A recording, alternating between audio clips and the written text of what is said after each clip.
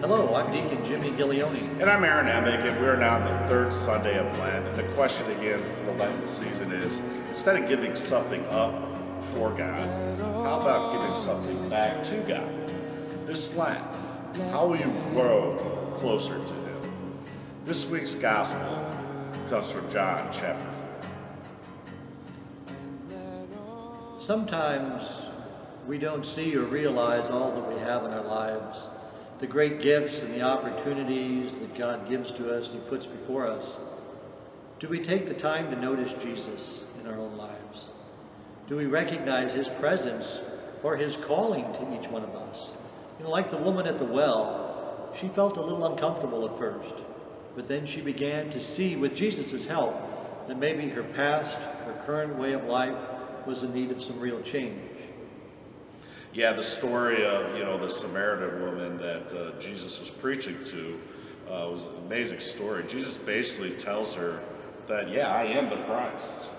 I am the Savior of the world. I am the Messiah.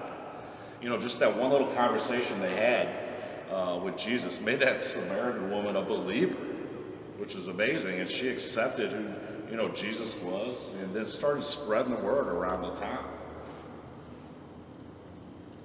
Yeah, that's the way it is, really, for us. She came to believe, and then she became an instrument of Christ by going into town and evangelizing other people. It says that she told them, come and see for yourself. Could this be the Messiah?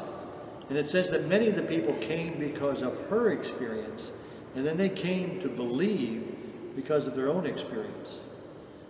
The woman at the well, she had to feel a little uncomfortable at first, a little out of place in order to see Jesus working in her life, and in order to have that kind of conversion experience. She had to step out of her comfort zone. And so again, it's the same way with each one of us. We have to sometimes reach out in order to be raised up. Yeah, very good point there, Deacon Jimmy. And again, we truly just need to believe that Jesus is the Messiah, because if you truly, honestly believe that Jesus is the Savior of the world, the Messiah, then why are we not constantly telling others in our community about Him? Preaching just like that Samaritan woman. Come and see for yourself. We need to praise Him and proclaim Jesus to everyone we encounter each and every day of our lives. And again, our wisdom words for the week come from the Gospel. Again, the woman said to Him, I know that the Messiah is coming, the one they called Anointed. When He comes, He will tell us everything. Jesus said to her, I am He, the one who is speaking with you. It comes from John chapter 4, verses 25 to 26. And again, our transformation tool for the Lenten season is the Resisting Happiness book by Matthew Kelly. Again, during Lent, you can receive daily emails from the Dynamic Catholic Institute that will have a reflection from different chapters of the book. And again, you can go sign up at bestlentever.com. And again, we'll end with our Transformation Tuesday's prayer. Jesus, how do you want me to transform my life today?